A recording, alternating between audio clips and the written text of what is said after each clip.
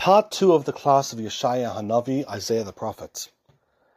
One of the most pivotal parts of Yeshaya's prophecies deal with Chizkiyahu HaMelech, King Chizkiyahu, or Hezekiah, and the role that Yeshaya was going to play in this incredible military campaign, or lack of military campaign, as events end up unfolding, was going to become extremely famous. It's something that Isaiah, Yeshaya prophesied at great length about before it even happened, and then the aftermath of that became exceptionally important because it will lead to the next 150 years of Jewish history, and it all started during the reign of King Chizkiyahu. Yeshaya, as we spoke about in the first class, has already lived his career through three kings, all of whom are related to him, are relatives, like uncle and cousin, or cousin and then a cousin once removed, two righteous kings, and now a third king who we spoke about already, who was very wicked, and Yeshaya had to criticize and rebuke and tell him to correct his ways. Unfortunately, it made no difference. He still chose to do whatever he chose to do. And then upon his passing, you would assume that his son would be wicked just like him. He'd go in the same path that his father went in, and it couldn't have been further from the truth. Chizkiyahu led a very different life than his father, to such a degree that his first point of action, the first thing he did upon becoming king, was disgracing his father. And that's usually something that's frowned upon. A son always has to pay respect and homage to his father. Even if the father is very wicked, he needs to treat him with utmost care and respect. It's one of the 10 Commandments. It's an actual law in the Torah. And Chizkiyahu's first course of action, his first thing he did on the day that his father died, was humiliate his father's body. He took his father's body, King Achaz. He saddled him in a bed made of ropes, and he had his body dragged throughout the streets of Jerusalem. It was a very humiliating. I mean, for any person, it would have been humiliating for a son to do that to the father. But his father was a king. So why did he do this? He did this because he wanted the people to understand that the way his father behaved throughout his kingship was so unbelievably not in line with goodness, not in line with justice, not in line with anything that should be emulated. And he wanted to show people he was a king, but his behavior was not all right. And people should realize that this type of behavior is not one that's going to be tolerated, not one that's going to be endorsed throughout King Chizkiyahu's long career. And he set the tone from the very get-go. He said, I don't care if someone's a king. I don't care if they're my own father.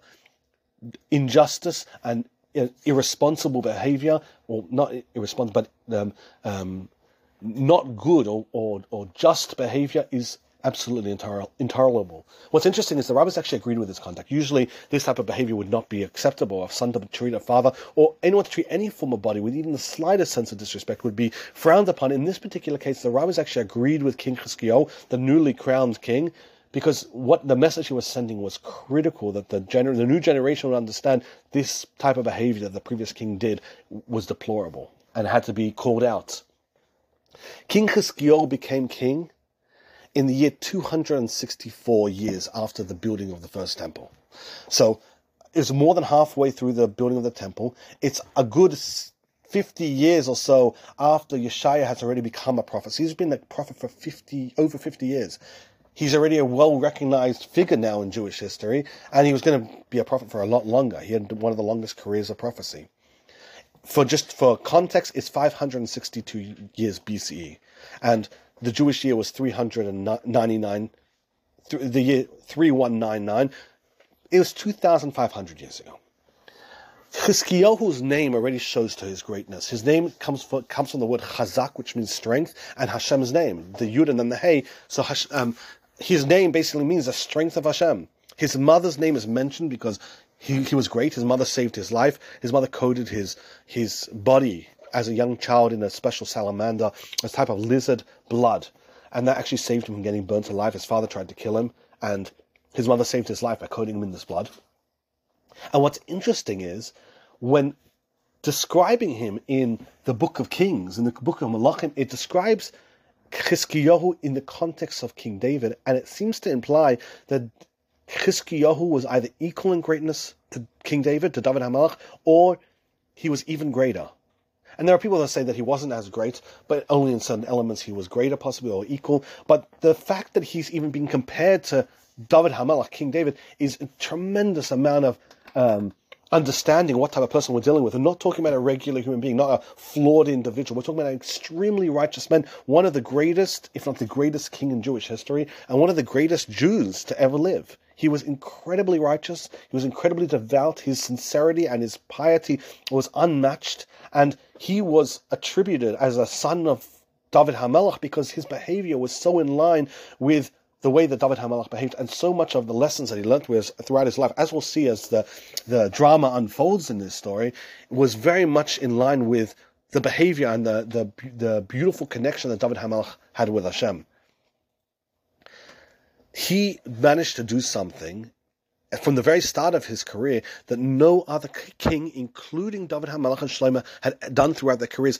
So many kings had been crowned and had passed away before King Chizkiyahu was king, and yet he was the first one to finally get rid of the bamos. Bamos were homemade altars in the backyard.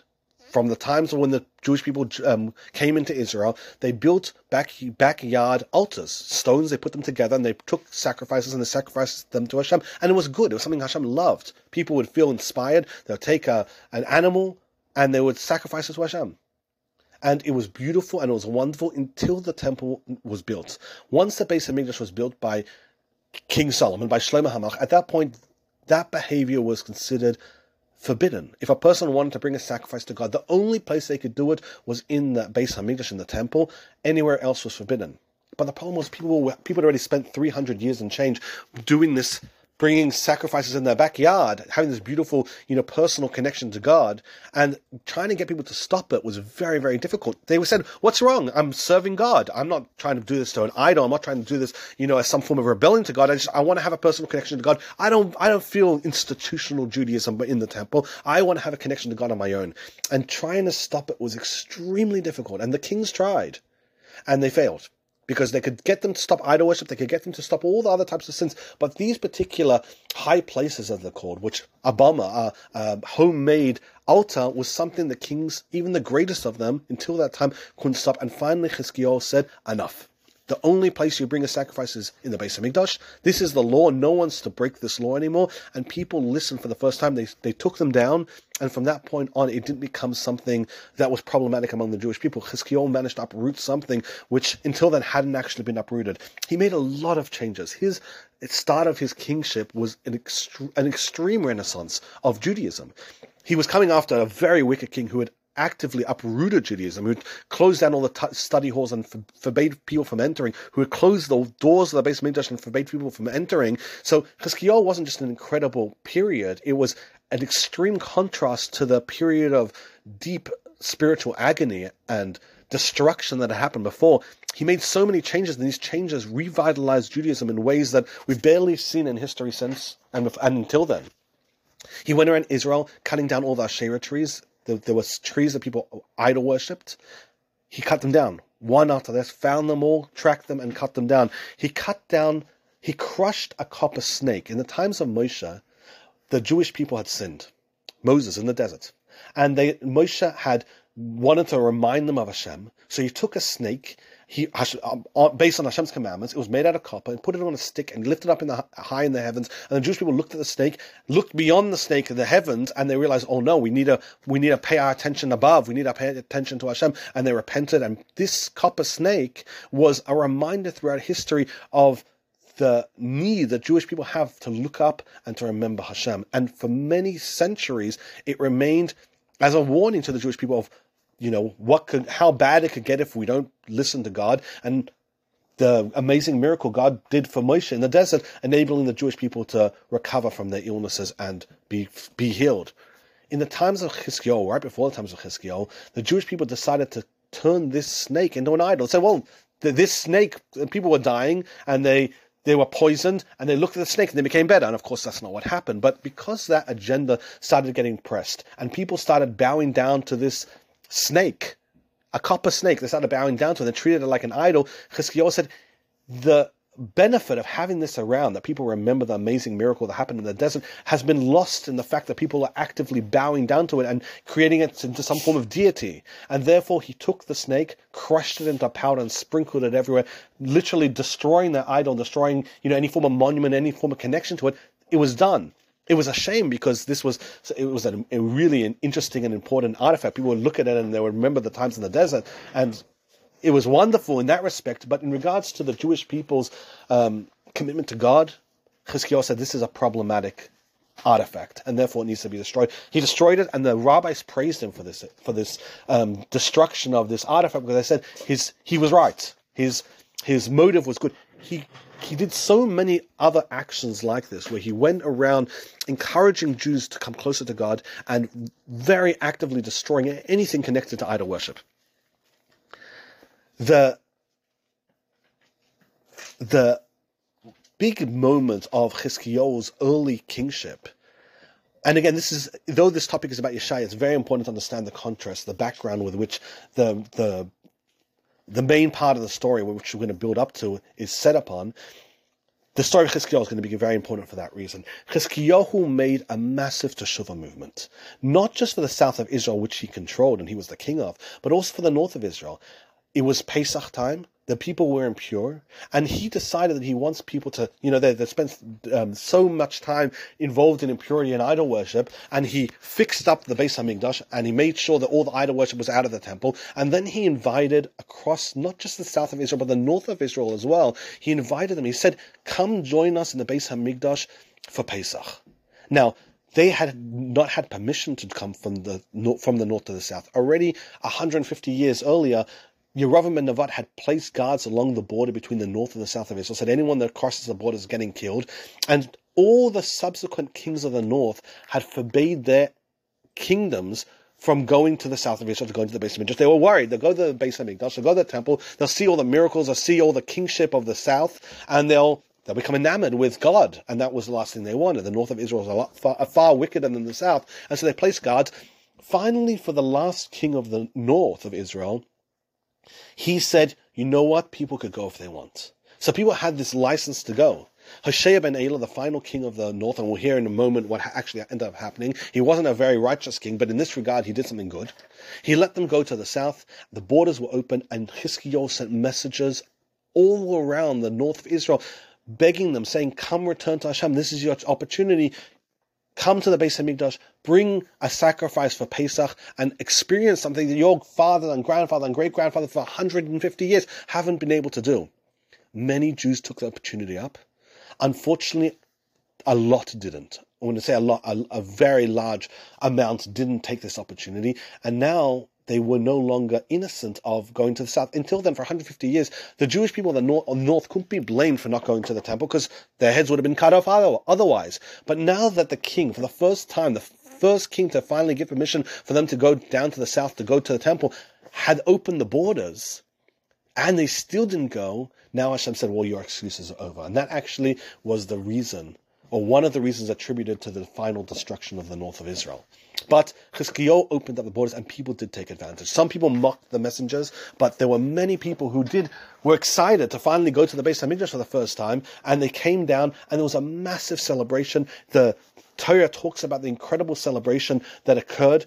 Chizkiyahu pushed off the date. The date. He added an extra month of Adar, but unfortunately, he did it during the month of Nisan. So not all the rabbis agreed with his decision. The rule is you can only add an extra month of the year if you're still in the month of Adar. In this case, it was already the month of Nisan. And he said, well, actually, this Nisan is going to be Adar number 2 instead of Nisan. And that's a problem. So the rabbis didn't really agree with that decision. But regardless, that he pushed off the month of Nisan by another month and made a massive celebration for Pesach, and it was an incredible celebration. The Jewish people came, they fixed the Beis HaMikdash up, they rejoiced together with Hashem in the Beis HaMikdash, and it was an incredible moment of teshuvah where all the people, or as many as those that came, all had this incredible devotion towards Hashem and this commitment towards Hashem that was all spurred on by Chizkiyahu. And there wasn't the only renaissance he made. One final point about the Renaissance is that they say during his time, the movement was so powerful, was so great, that there wasn't a single man, woman, or even a child throughout an entire part of Israel that he controlled, and it seems like even more north as well, that wasn't an expert in the hardest parts of the Torah, the most complicated parts, the parts which nowadays the greatest rabbis have no idea what the Torah means, the laws of impurity and purity, that even the children living at the time of King Chizkiyahu were experts, not just knowledgeable, but were experts in these topics. He revolutionized his entire generation. That's in regards to King Chizkiyahu himself. But the actual politics, the larger politics of the time of King Chizkiyahu was a lot less desirable, a lot less exciting and fun. His father had invited in one of the most problematic allies, who ended up becoming one of the largest enemies to the Jewish people. His name was Shalmaneser, but another name that he's famously known as is Sancherib. And during the times of King Achaz, he's known as Shalmaneser. But from this point onwards, we're going to refer to him as Sancherib, because that's the name. That's his most famous name, and that's the name of the foe, the Assyrian king that we're going to be dealing with moving forward with Yeshaya and King Chizkiyahu. There's a argument among the rabbis: did Chizkiyahu initially pay tribute to Sancherib and then stop, or did he straight away stop? His father definitely paid tribute. And Chizkiyahu at some point stopped. Whether it was the very beginning of his reign, he set the tone, I'm not paying any tribute, or he paid for a little bit, and then at some point he's like, no, I'm not doing this anymore, and he stopped. Whatever it was, the king of Ashur, Sancherib, a deeply wicked and egotistical man, decided, well, that's enough of a reason for me to do what I always wanted to do, and he declared war on the south of Israel. But before he did that, he first declared war on the north of Israel. He came to the north of Israel with an army, one of the largest armies in history, 185,000 officers, which led over, or just under 2.6 million troops. Exactly how many is a discussion itself, but somewhere in the ballpark between 2.5 and change to 2.6 million troops. His army was so large that he said about his army that his army would march into a river, and this first group of soldiers, the first third of soldiers, would drink the water and then swim across. The second group of soldiers would drink, and the third group of soldiers would go through the river and walk entirely on dry land, because the first two batches of soldiers had entirely drunk up the river. We're talking about an army that was unimaginably large, especially for those days. And Sancherib conquered a tremendous amount of land, and his tactic to keeping control was displacement. He believed that if you just took people out of the land that they were comfortable in, they would lose national pride, and then controlling them would be easy. So conquering is the easy part of the job. Keeping control is the hard part. And he said, well, it's just simple. I'll just take entire nations, relocate them to other places. They won't feel any national pride, and they'll feel, well, Sancherib's the king. I'm just part of the Assyrian Empire, and they'll feel no allegiance to anything but the Assyrian cause. It was successful to a point, but at some point, of course, that ran out, and people started feeling national pride to the new location. And it wasn't until the Assyrians and the Babylonians both failed at their attempt of displacement that the Persian Empire finally discovered the best thing to do was actually just let people practice their religions, practice their national pride, and the only thing they have to do is swear allegiance to the Persian Empire. That tactic actually worked. And because the Persians respected the nations that they conquered, the nations that they conquered didn't mind being under Persian rule, but Assyria hadn't learned that lesson yet. And so they said, well, let's just displace everyone. So they came to the north of Israel. They declared war on Hoshea ben Elah, who had already, kind of declared war against Assyria himself. They won the war. They grabbed the 10 tribes that lived in the north of Israel. And this is one of the most famous events. The north of Israel, the 10 tribes of the north of Israel became officially relocated out of Israel, and they were scattered. To this very day, the north of Israel, the 10 tribes, are still considered lost. Some of them returned, which we'll discuss in a later seminar. But for the most part, the majority of the north of Israel have never returned to Israel. And one of the prophecies of Mashiach is the ingathering of the nations. After succeeding in conquering the north of Israel, and it might have been a few years later, but the point was, the King Sancherib now made his way south. And he had a very personal motive. In addition to conquering the south of Israel and, relocating the Jewish people that lived there, he also had a personal agenda. He did like King Chizkiyahu. The fact that King Chizkiyahu was so dedicated to God troubled him extremely deeply.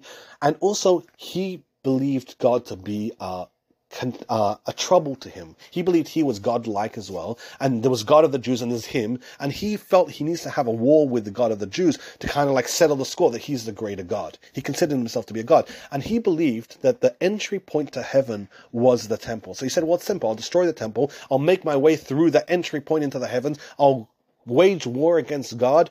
I'll win, obviously. That's what he imagined. And then, I'll get rid of that problem. And of course, that changed the dynamics of the war, because it wasn't just Sancheiriv versus King Chizkiyahu, who was a very righteous man. It was Sancheiriv versus King Chizkiyahu versus God as well. And that changed the dynamics. So a lot of the times when you look in the language in the book of Kings, and you look in the Divrei Hayamim, the book of Chronicles, and the book of Yeshaya himself, you see how Hashem says, I'm doing this for my own sake. When it talks about waging war against Sancheiriv. Sancheiriv waged war against God, and God said, okay, let's have this war. Let's see how it goes. And so you'll see Hashem will invoke himself when he talks about defending the Jewish people and defending Chizkiyahu against Sancheiriv's attack. One interesting thing, Yeshaya talks about the yoke being broken by the oil. Very cryptic message. Like most of Yeshaya's words, his prophecy needs a lot of unpacking in order to understand. To this very day, there's so many lessons that we're still unpacking and we're still learning to try understand the true depth, or at least part of the depth of Yeshaya's amazing prophecies, so much of which are about Mashiach. And we want to understand what the world will be like on Mashiach. Unpacking his prophecies connected to Mashiach is giving us that insight. And what's interesting, parenthetically, that so many of the things we're noticing in the world now are things Yeshaya talked about 2,000 years ago. Things he talked about that we couldn't imagine to be possible. He spoke about these prophecies as a matter of fact, and we kept trying to unpack what it means, and now we're just seeing it in the world. Right as the approach of Mashiach is right here. But Yeshaya says something interesting. He prophesied about the yoke being broken by the oil. And people didn't understand what he meant. What is a yoke being broken? Yoke is the part of the animal that you use to steer the animal when you're working it. And it's very strong. It's not, the idea of a yoke is for it not to be broken. And the oil is the soft back of the neck. It's the oily part of the neck, which usually is what you use to leverage the animal because it's soft and the animal doesn't want to get hurt. So the oil breaking the yoke is a very strange concept.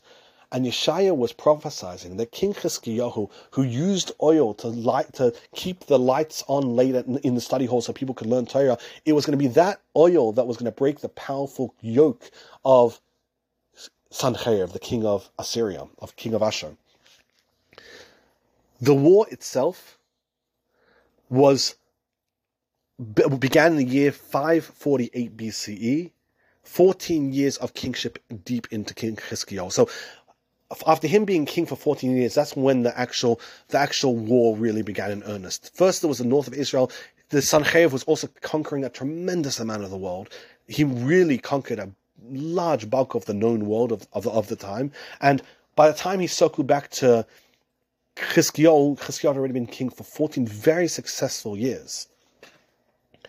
And he declared war on the south of Israel. Chizkiyahu had employed three strategies. He learned the strategies from Jacob. When Jacob was approaching Israel, knew that he's going to have to contend with his brother. He also used three approaches. And Chizkiyahu said, well, let me use those three things. He appeased him, he prayed, and he also prepared for battle. So King Chizkiyahu, a righteous king, said, I shall learn from a righteous man like Jacob, like Yaakov, and I'll do exactly the same thing. Appeasement, he took the walls of the doors of the temple, and he melted it down for the gold, and he sent that to Sancheiriv as a peace offering, saying, listen, this is a lot of money, just take my money and let's not have a battle over this. And the rabbis actually criticized that. His intention was to save Jewish lives. He said, avoiding this war is pretty much avoiding a death sentence. If all it is money, well then, let me send it to him. That gold-plated doors had actually been plated by himself. He himself had plated those doors as respect to God and as, dedication to the temple that had been so badly mistreated during the reign of his father. He sold it in order to save the Jewish people, but the rabbi said he should have had more trust in God, and he shouldn't have sold the doors. Even to save Jewish life, he should have just believed that God was going to take care of him in this particular case. So someone as great as Chizkiyahu should have had more belief and more trust in God. The second thing he did was prayer, and we'll get to that in a little bit. And the third thing he did was preparation for battle. He appointed officers, but more importantly, he believed in spiritual battle. He believed that if you wanted to defeat an enemy, it's not just enough to build an army, you also need to prepare spiritually. You need to have the force of the Jewish people in a spiritual sense, protecting them, and he believed that to be Torah. He believed the power of learning Torah is what protects the Jewish people, so he put a sword into the front of every single study hall across the country. And he made an announcement like this. He said, any person that doesn't come and study Torah is going to have to contend with the sword that's poking out of the study hall. And that was a strong motivator, as you can imagine. And people started flocking to the study hall, starting to learn Torah. And Chizkiyahu believed that to be the powerful method with which he could defeat such a tremendous foe, such a tremendous enemy. Now, if Chizkiyahu didn't have enough problems at this point, as Sancheyev got closer, Chizkiyahu fell ill.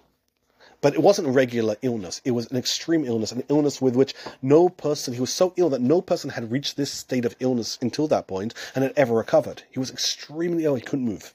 He was lying on a bed in deep agony. He had sores all over himself, blisters and pus. It was really, really bad news. And Chizkiyahu was kind of a sitting duck at this point. He had an illness which seemed like it was about to kill him any moment. And he had an enemy unlike almost anything that had ever risen in human history at his front door. He wasn't a large force to be contended with, even regularly speaking.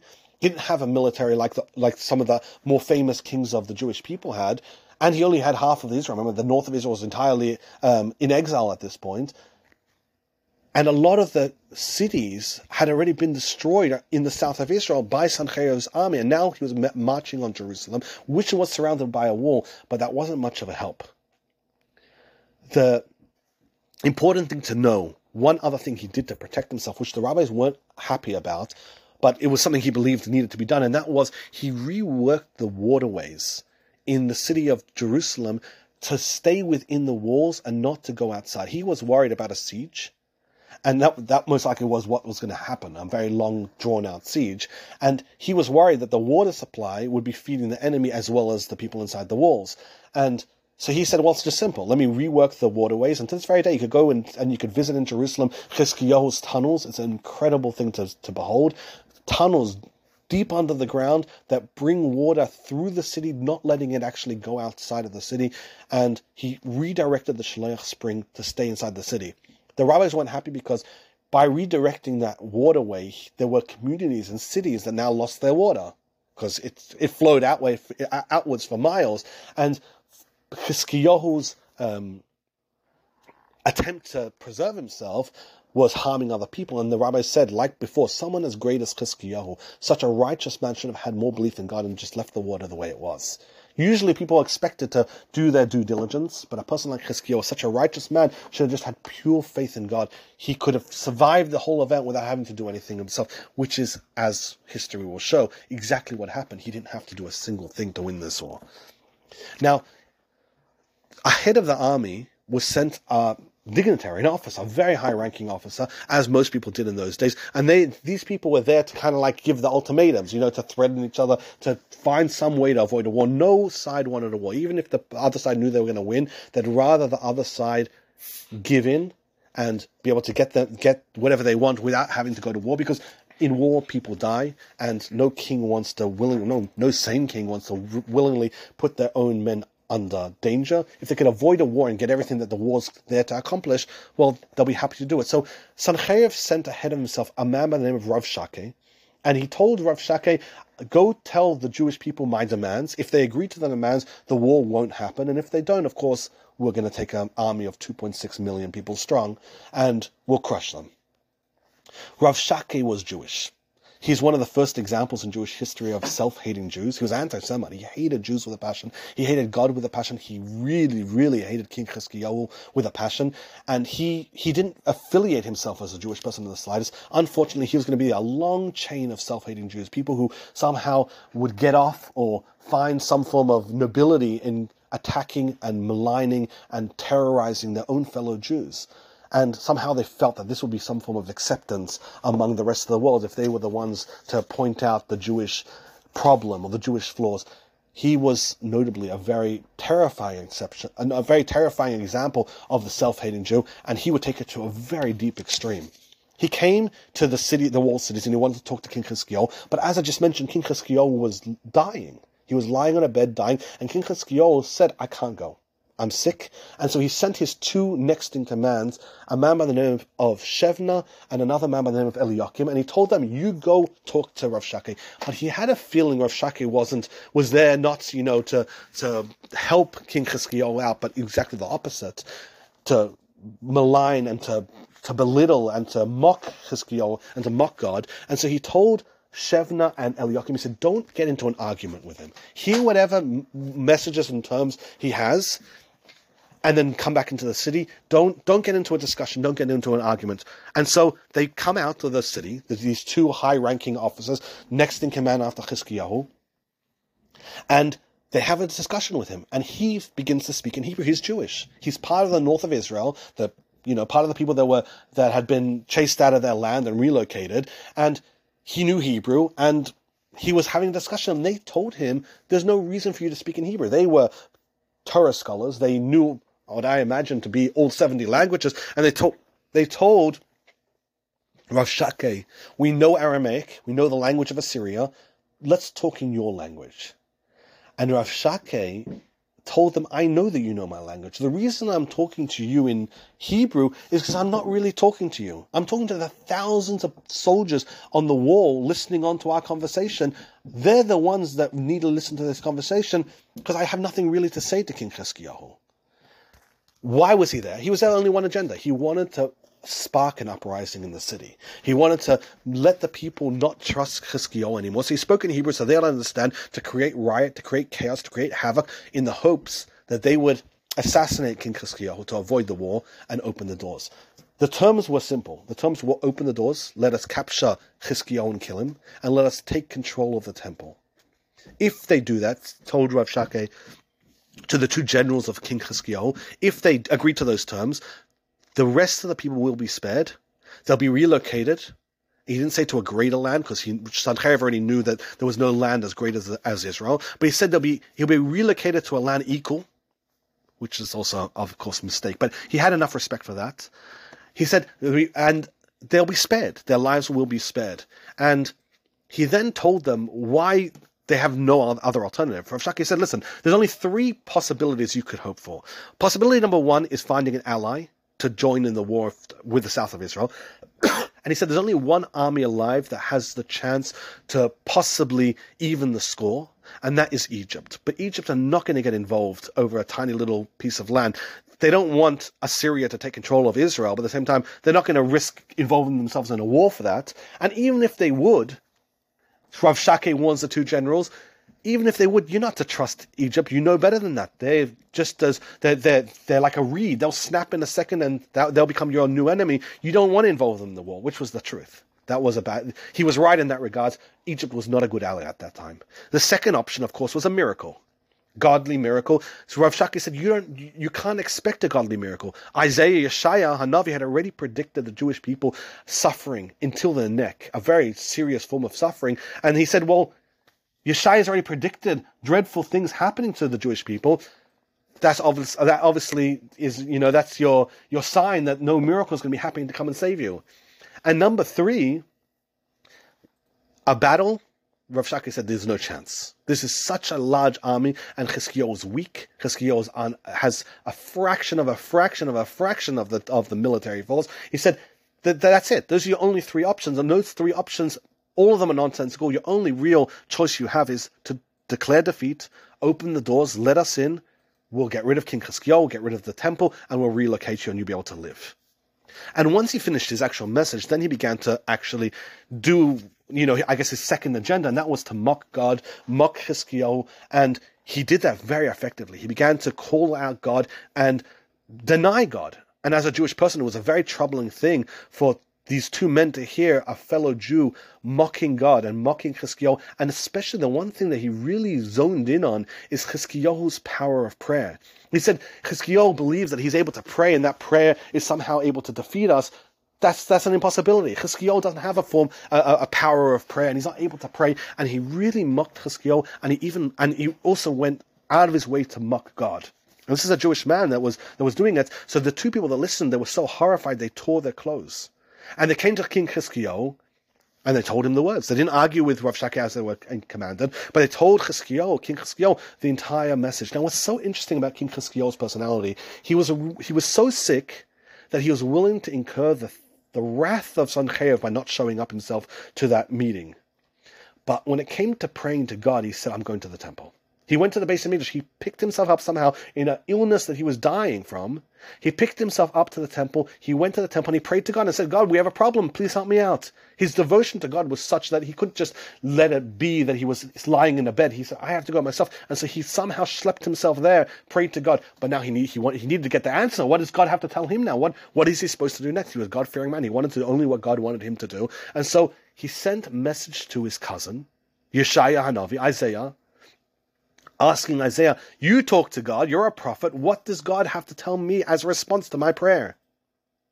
So Yeshaya sent a message back, and the message was, you don't have to worry about him, he's going to get sidetracked, he's going to get detoured, he's not going to be a problem, for now.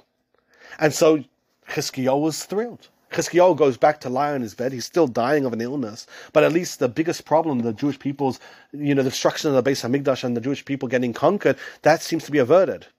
And that's exactly what happened. A very short while, as Sanchev is still approaching the city, he discovers a massive rebellion has happened in Africa. Now, rebellions for someone like Sanchev was a massive strategic problem, because one rebellion would mean another rebellion, he had to quash it straight away. So even before he can make his way to Jerusalem itself, Rav Shakeh had arrived ahead, but now Sanchev had to quickly detour the army and start marching further south and avoiding Jerusalem because he had to get rid of this rebellion. So he kept on marching south, and Rav Shakeh, meanwhile, looked a little silly. He had threatened Sanchev's a minute away, and now Sanchev's getting sidetracked with another military adventure.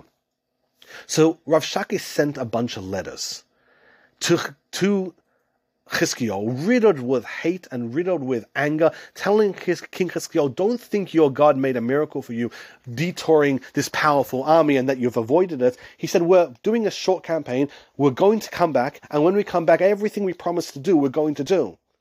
So he sent that letter to King Chizkiyahu. King Chizkiyahu reads the message, and he realizes, okay, this problem is so far from over. So he picks himself up, travels, I'm not sure how far the distance was from his palace until the Beis Hamikdash, but he made his way, in spite of the fact he was extremely, extremely deathly ill, lines up all the letters that Rav Shakeh had sent him in the Beis Hamikdash itself, lined it up, and started praying to God that God would help him out in this horrible situation. He realized that, the problem had been postponed, but it was very far from over.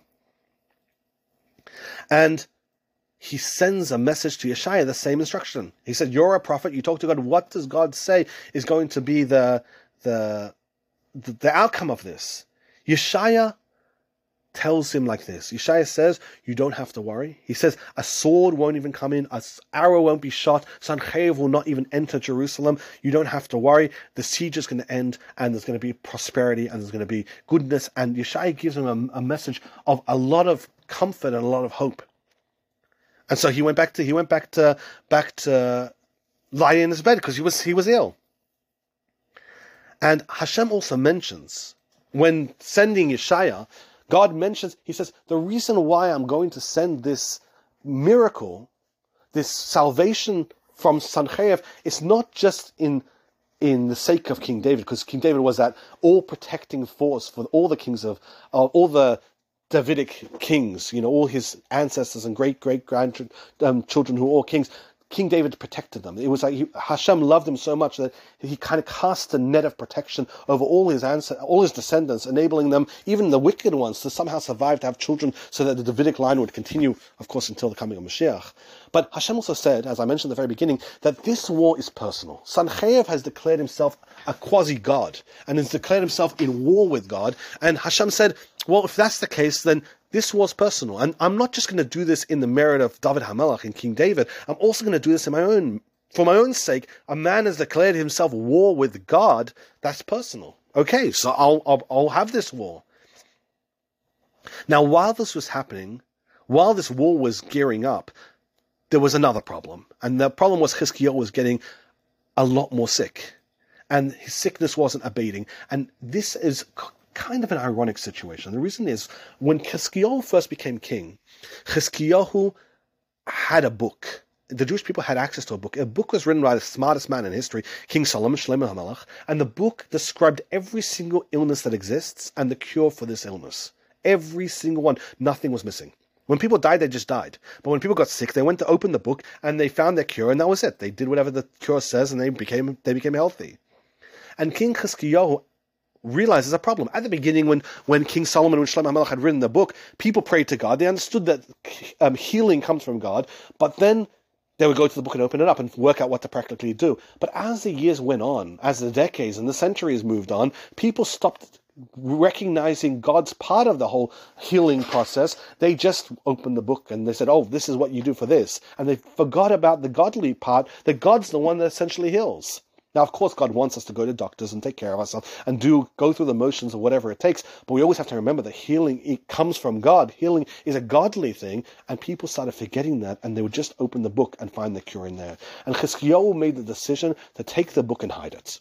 He said people should not have access to this book anymore because it's being misappropriated. This is not the reason why it was created. It was created as an accessory to devotion and belief in God. And now he was sick himself. And he couldn't even open the book to find out how to cure himself because that book was gone. So he was dying of an illness, and there was nothing to be done, nothing to be had about it, and he wasn't healing. He was getting a lot worse. Now, what's interesting is those messages were passing between Chizkiyahu and Yeshaya at the time. They actually hadn't met, and it's a little bit of not politics, but a little bit complicated why they didn't meet. They both believed that each other was supposed to be the ones to make the step to move towards them. Yeshaya wasn't being sent by God to send any scary messages to King Chizkiyahu. King Chizkiyahu was a very righteous man. So there was no threats that needed to be made to King Chizkiyahu because he was following in the ways of Hashem. He was doing all that could have been asked or wanted from him. He was such a wonderful, incredible person. So Yeshaya had no reason to bring prophecy to him. But to visit him, Yeshaya said, I have a precedent from earlier on in history that a king visited a prophet. Earlier on in the north of Israel, Yehoram had gone to visit Elisha. And so Yeshaya said simply, if a king and a prophet are supposed to meet, the precedent is, the protocol is, the king goes to the prophets.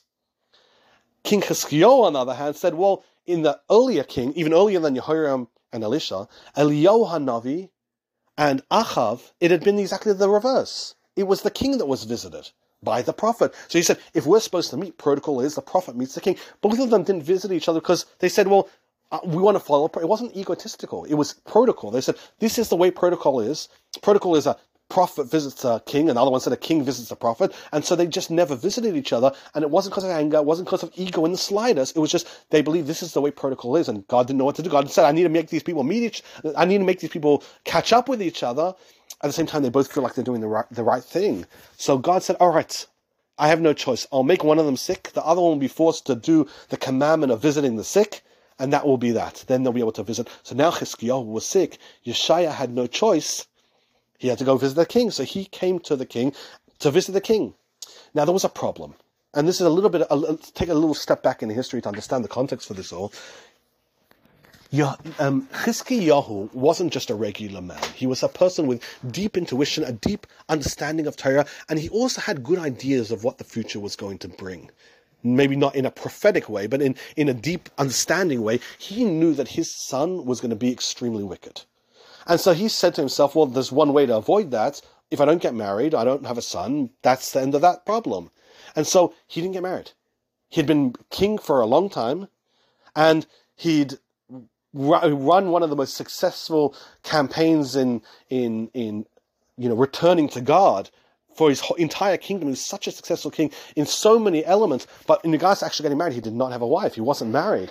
And now all the people at the time understood that this wasn't all right, but every person said to himself, who am I to go tell a king, not just any king, but such a righteous king, who's so much more righteous than I, that he has to get married, that Torah law dictates him to get married, and there's no excuses. Not even knowing what's going to happen in the future events, there is no excuses for someone not getting married. He has to get married, but no one felt worthy. He's like, who am I to tell a king that was arguably greater? Not arguably, it was greater than them. There was not a single man alive that was greater than King Chizkiyahu during his time. He was the greatest man of his time. The only person who was equal, not greater, was Isaiah, was Yeshaya Hanavi. But as we just mentioned, Yeshaya and Chizkiyahu never met. So Chizkiyahu kept not getting married. And it was a problem. And that's actually the real reason why he got sick. And the real reason why he was supposed to die, because he hadn't gotten married. Finally, Yeshaya comes to meet him. He's sick. He said, well, I have to go visit him. They were related, but also, this is important. He's a prophet of God. He's a godly man. He's an inspired man and a God-fearing Jew. Someone's sick. He has to go visit him. So he goes to visit him, and he tells him, he says, listen, you're going to die. And he says, God told me you're going to die, and the reason you're going to die is because you didn't get married. Chizkiyahu's now hearing this for the first time. No one had ever told him that he knew the law, but he never knew he never knew the full ramification of it all. And now he's finally being told. And unlike many kings before him and after him who would have, raged against a prophet who would have tried to tell him off, King Chizkiyahu on the spot realized he's right. The prophet's right. Chizkiyahu's behavior wasn't all right. He had to have gotten married. He didn't get married. And so he turns to Yeshaya and he says, you know what? The reason I didn't get married is because I know I'm going to have a very wicked son. And Yeshaya told him that might be the case. But that's not your business. Your business is to do what God commands you to do. Right now, you have an obligation to get married and to have children. What happens to those children and the choices your child makes and your children make, they're none of your business right now. Chizkiyahu admitted that this was a mistake on his part, and he wanted to rectify it. So he turns to Yeshaya, and he tells Yeshaya, you have a daughter who's extremely righteous. Maybe if I marry her, in the merit of her righteousness, I'll actually be able to have a child that won't be doomed to be such a wicked man. Yeshaya was more than happy to give his daughter, but he told Chizkiyahu, he said, it's too late. You're already destined to die. You're deathly ill. You're supposed to die. There's nothing to be had anymore. There's no use in making, trying to correct this or making, betrothals and get marriages. It's done. That's it. It's over. And Chizkiyahu got extremely upset. And he said, I have a tradition for my father, and I have a tradition for my father's house, my ancestors, that even if the sword of the enemy is by our necks, we don't stop praying to God. It's never too late to rectify something. So he told Yeshaya, he said, you have an obligation as a prophet of God to finish your prophecy. Finish your prophecy and then leave my castle. I don't want to talk to you about this anymore. That's it. We're done. Because you're telling me that it's too late for me to fix this situation. I have a tradition that it's never too late to fix a problem. If a problem's been done against God, you can always ask God forgiveness and God will always make it right. So you've been told by God to tell me a message. Tell your message, because he respected the prophecy. He understood a prophet has to do what the prophet was told to do. But at the same time, once you're gone, I'm gonna talk to God, because it's impossible that this is over. So that's exactly what happened. Yeshaya finished off his prophecy, and he started walking out of the throne chamber where Chizkiyahu was sleeping, out of the castle. And meanwhile, Chizkiyahu HaMelech turned towards the wall. And that's actually, interestingly enough, one of the ideas of praying near a wall comes from this very story. Some rabbis say actually the reason why he prayed near a wall, because the wall represented the inner parts of his heart. And Chizkiyahu did a prayer to God. Very, very famous prayer to God. And he invoked many things when he prayed. One of the reasons why he actually mentioned the wall is he said there was a wall in history. When Joshua came into the land of Israel, he sent 2 spies out. And a woman by the name of Rachav saved the 2 spies, bringing them down a wall. And Chizkiyahu reminded God, he said, you saved her entire family, all her relatives, in the merit of that wall. And not only that, but you enabled her legacy to continue throughout history. There were 8 prophets who were all descendants of this Rachav. And Chizkiyahu said, but my great-great-grandfather, King David, saved so many more lives and did goodness and brought justice and Torah to so many more people, and you're not going to save his great-great-grandchild in King David's merit? He said, Rachav used a wall and saved 2 people, and her legacy continues to this day. My great-grandfather saved so many more, and you're not going to save just my life?